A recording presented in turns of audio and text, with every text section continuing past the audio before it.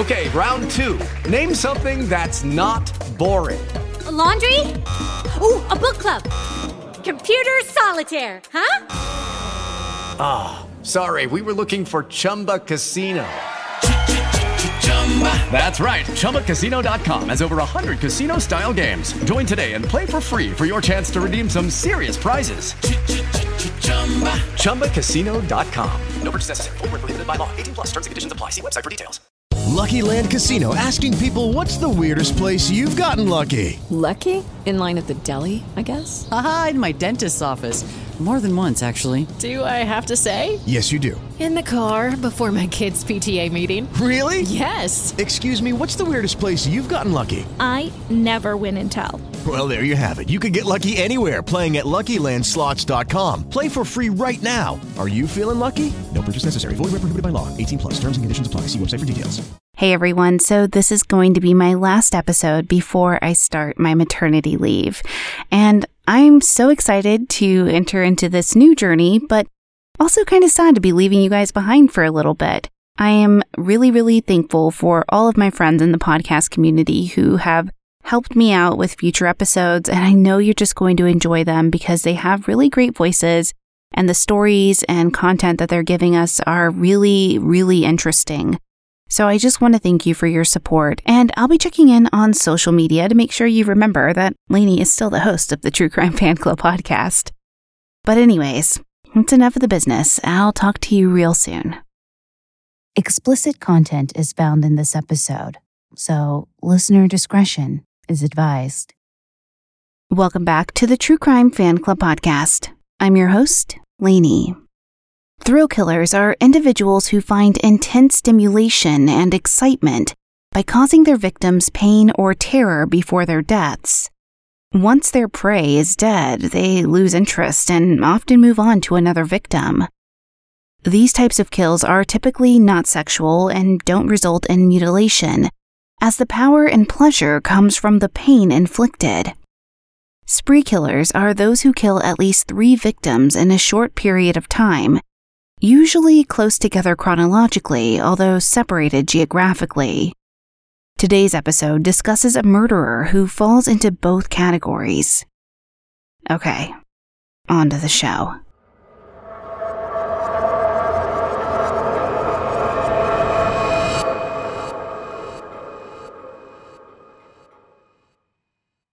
In early July 1995, several people were violently killed in seemingly random attacks. Although the acts were random, they were quickly connected to the same suspect. Between 1 a.m. and 8 a.m. Sunday, July 2nd, were the worst series of slayings Dallas officers could remember, according to Sergeant Gary Kirkpatrick of the Homicide Division. The spree began when Juan Rodriguez Chavez, 27 years old, and Hector Fernandez, 15 at the time, stole a Chevy Caprice at a Greyhound maintenance facility. They cruised for a while in the West Dallas area, then visited Zapp's, a nightclub situated on the west-northwest highway. They ran into people from their neighborhood there and hung out for a little while, before deciding to leave to find a party. The 4 acquaintances left, Juan and Hector in the Caprice, and their friends following behind in a truck. They then drove to an apartment complex near the Love Field Airport. Jose Morales, 39 years old, was talking on a payphone. Yadira Ramirez was also standing in proximity of the payphones. Juan pulled up beside the phone booth and smiled broadly. "Are you still on the line?" When Jose stepped out of the booth to answer, Juan got out of the stolen vehicle and calmly shot him in the chest. He then took Jose's wallet and shot Jose once more. Jose later died at the hospital. There were just $2 inside of his wallet. Juan sped off in the Caprice with his stunned friend still following.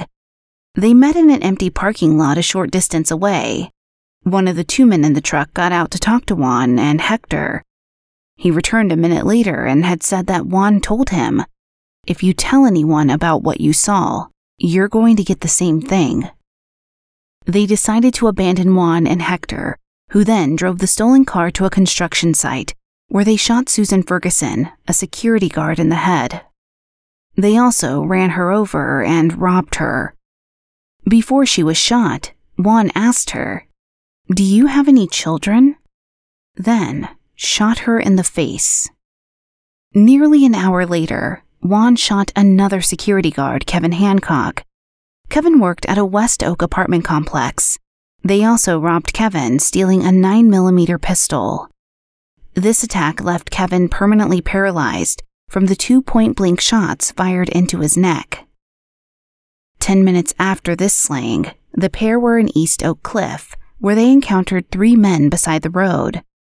Juan shot and killed Jesus Briceño, 22 years old, with a shotgun, while his companion Hector shot and wounded Francisco James and Alberto Guevara with a 9mm stolen from Kevin Hancock. One of the survivors said he had tossed a money clip on top of the Caprice, but wasn't sure if either man had taken it. Around an hour later, Juan and Hector drove back to the West Oak apartment complex where they had killed Kevin.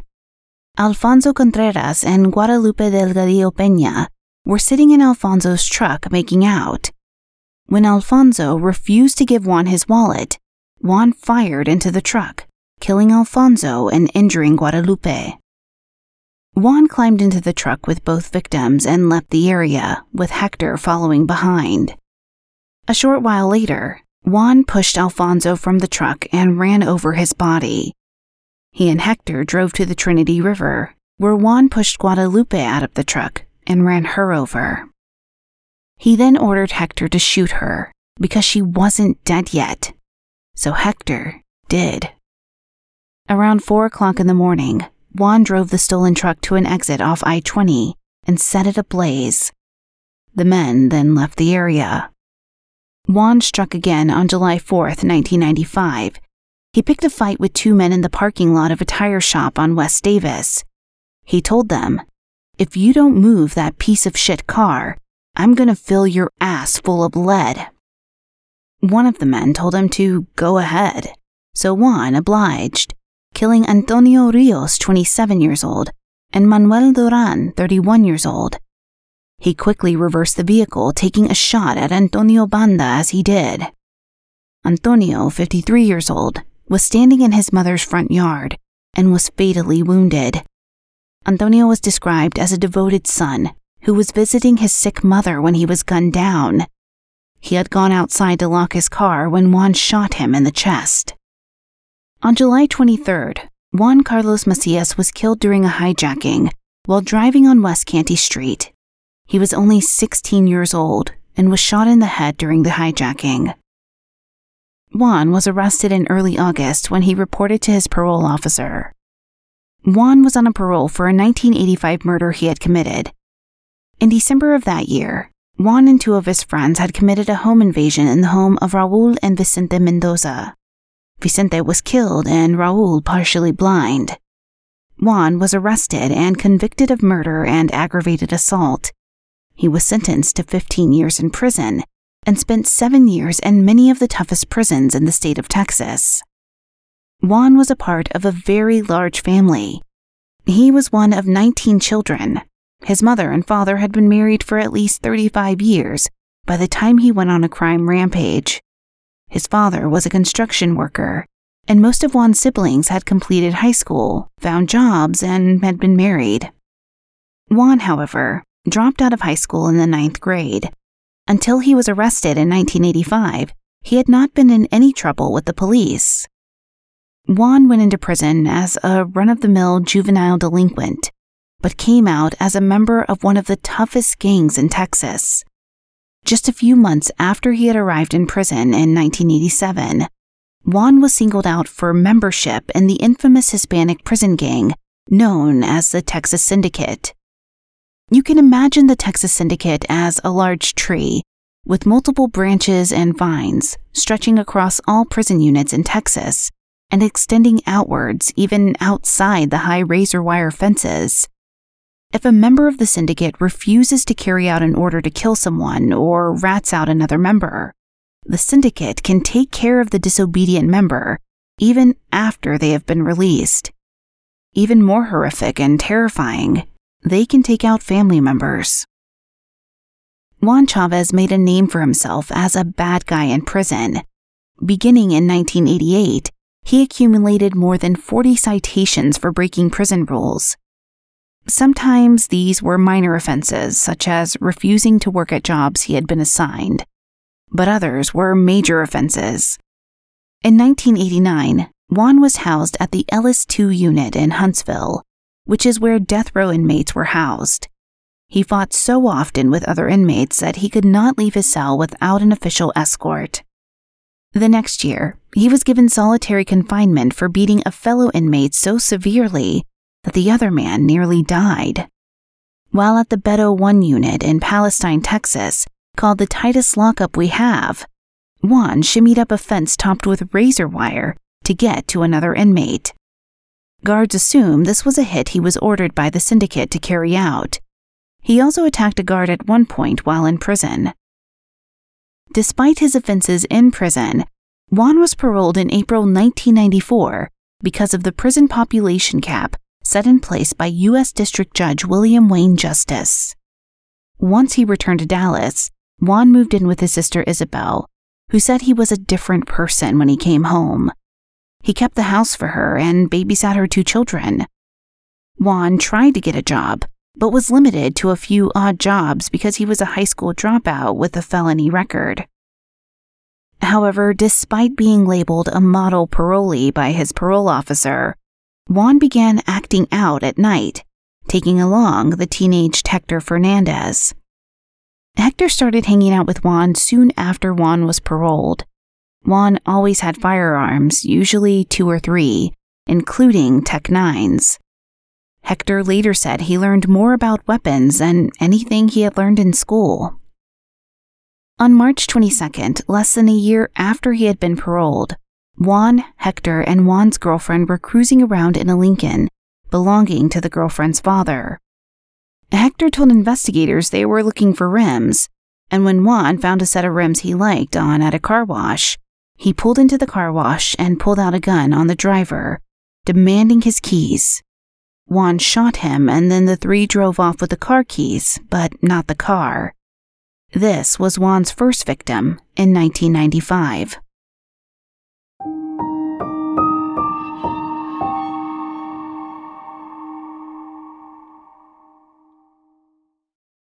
This episode is brought to you by BetterHelp. Is there something that interferes with your happiness or is preventing you from achieving your goals? Trust me, I have been there and I still struggle with these issues. But BetterHelp Online Counseling is there for you like it's been there for me. You can connect with your professional counselor in a safe and private online environment, which is so convenient for me, and it really makes me feel comfortable.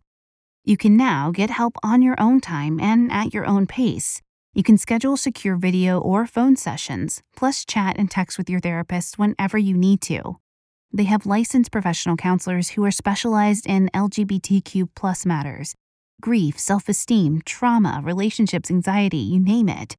Anything you share with them is confidential, and if you're not happy with your counselor for any reason, you can request a new one at any time at no additional charge. They have over 3,000 U.S. licensed therapists across all 50 states, and they're available worldwide. Start communicating in under 24 hours. The best thing is it's secure, convenient, professional, affordable, and it's not a crisis line. Best of all, like I said, it's a truly affordable option. True Crime Fan Club podcast listeners get 10% off your first month with discount code TCFC. So why not get started today? Go to betterhelp.com/TCFC. Simply fill out a questionnaire to help them assess your needs and get matched with a counselor you'll love. That's betterhelp.com/TCFC to get 10% off your first month. With the Lucky Land Slots, you can get lucky just about anywhere. This is your captain speaking. We've got clear runway and the weather's fine, but we're just going to circle up here a while and get lucky.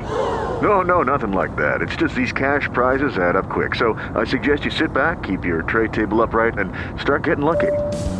Play for free at LuckyLandSlots.com. Are you feeling lucky? No purchase necessary. Void where prohibited by law. 18+ terms and conditions apply. See website for details.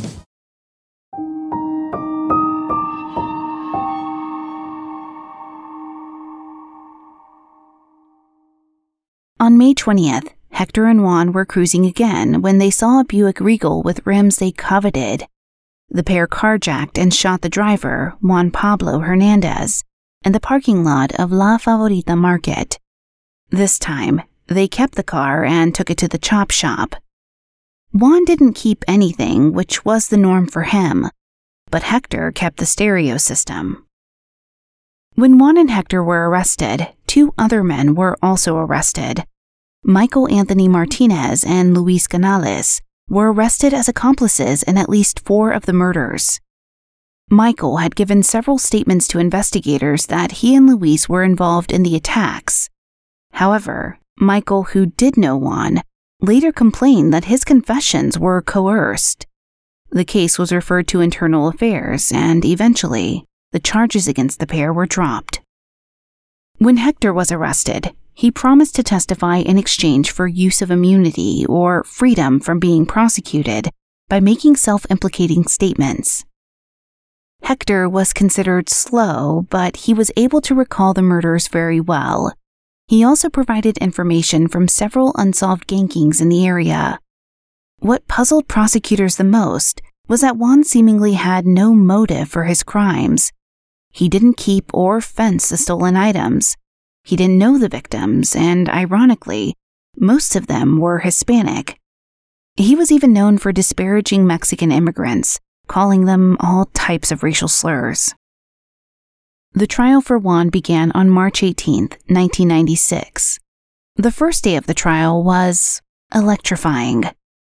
Juan was sitting at the defense table when he suddenly leaned forward, hands drawn to his chest, and said, "I'm getting shocked."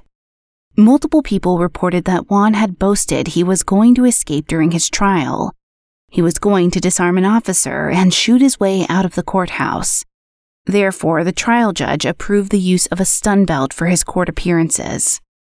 One of the bailiffs rushed to assist Juan, pulling the belt away from Juan's skin until the 8-second shock had finished.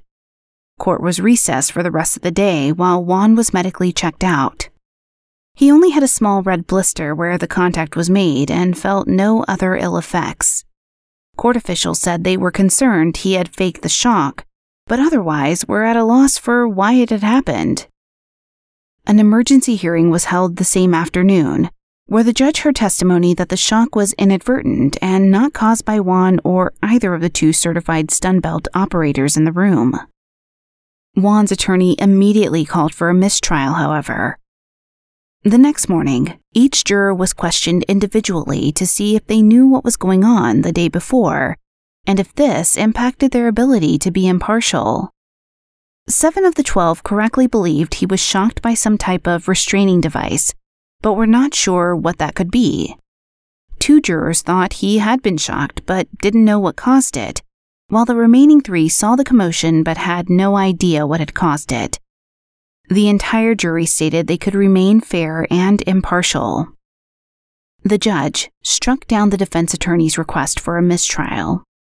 He said, "I find that while varying degrees of perception was as indicated by the record showed that the jurors saw or heard something, I find that which they recall having happened in no way would impinge or infringe upon the presumption of innocence, guaranteed to Mr. Chavez under the Constitution and laws of the state of Texas and the United States." During the trial, photographs were shown of Jose Morales' wounds, causing his family members to sob. Juan was witnessed to be in a good mood, grinning, and would often smirk at his victims' families. In fact, he had told bailiffs he would antagonize the families. He said, "You ever seen a courtroom full of mad Mexicans? You ought to see them when I walk in the courtroom smiling. I'm not going to let them see me sweat." When the judge asked Juan if he had any reason he should not be sentenced, Juan replied, "I still say I'm not guilty." In March 1996, the jury found otherwise. Juan Chavez was guilty of capital murder for the slaying of Jose Morales. On March 26, 1996, after a separate punishment hearing, the jury deliberated for 2.5 hours before sentencing him to death. This was automatically appealed to the Texas Court of Appeals, but the conviction and sentencing were upheld in an unpublished opinion on April 7, 1999. In 2002, Juan filed a petition for a certificate of appealability based on the incident with the stun belt. On April 22, 2003, a grinning Juan Chavez was led into the death chamber, while his mother, a brother, and a sister looked on. He'd had no final meal beforehand, but did have final words. To the media, I would like for you to tell all the victims and their loved ones that I am truly, truly sorry for taking their loved ones' lives.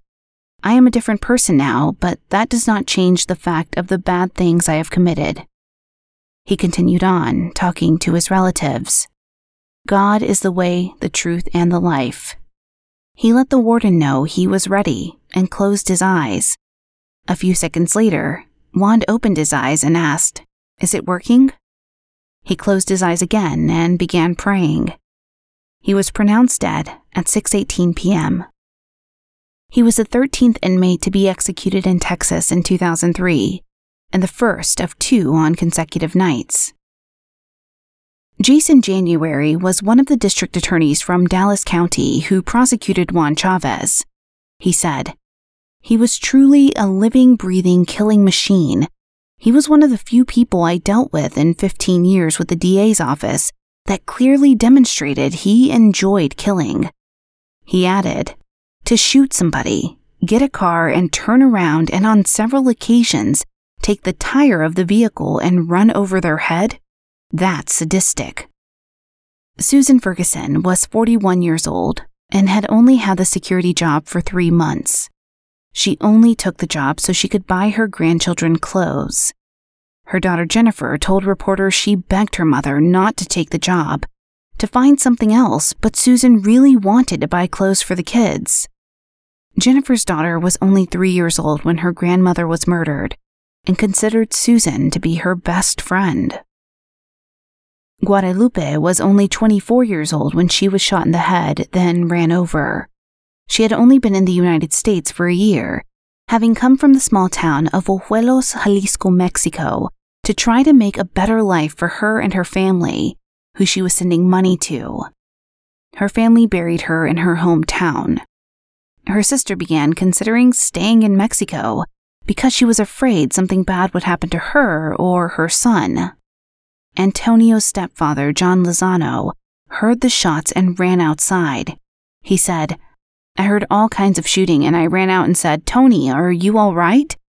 And he said, 'I've been shot.' John went back inside to call 911, and when he returned, Antonio had died." Sean Olguin was the older brother of Antonio Rios, one of the 2 men who were shot as they were leaving the tire shop for the night. Sean said his brother was a quiet man who held multiple jobs to support his family, a wife and a 2-year-old daughter. Sean said their father had passed away from a heart attack just a few days after Antonio's murder, brought on by Antonio's death. According to Sean, their father and Antonio were very close, and Antonio still relied on their father. Manuel Duran, the other man killed when leaving the tire shop, had made an arrangement with a friend to take over payments on the truck he was driving. It was believed that when Juan approached the pair, Manuel refused to give him the truck since he was making payments on it. Manuel had not been in Dallas long and did not speak much English. He had arrived from Mexico when his brother sold a family cow, but the family blamed it on Manuel. He was a hard worker and worked hard to please people. Every single one of these victims is deeply missed and mourned by their family. And this all happened because Juan Chavez needed a thrill. Okay, fan club members, as I conclude this episode, my one question to you is, how will you sleep tonight? Thank you for listening. If you enjoyed this episode, please leave a positive review and rating on Apple Podcast or your podcast player of choice. It really does help. You can find us on most social media channels, Twitter at TCFCPod, Facebook.com/TCFCPodcast, Instagram at True Crime Fan Club Pod, and of course our website, is truecrimefanclub.com. If you have an episode request, send us an email, tcfcpod@gmail.com. This episode was researched and written by Susie St. John, content editing by Brittany Martinez, and of course you know this has been produced by the best in the business, Neeks at We Talk of Dreams. Check him out on Twitter at We Talk of Dreams or on Twitch by searching We Talk of Dreams, or visit his website, wetalkofdreams.com.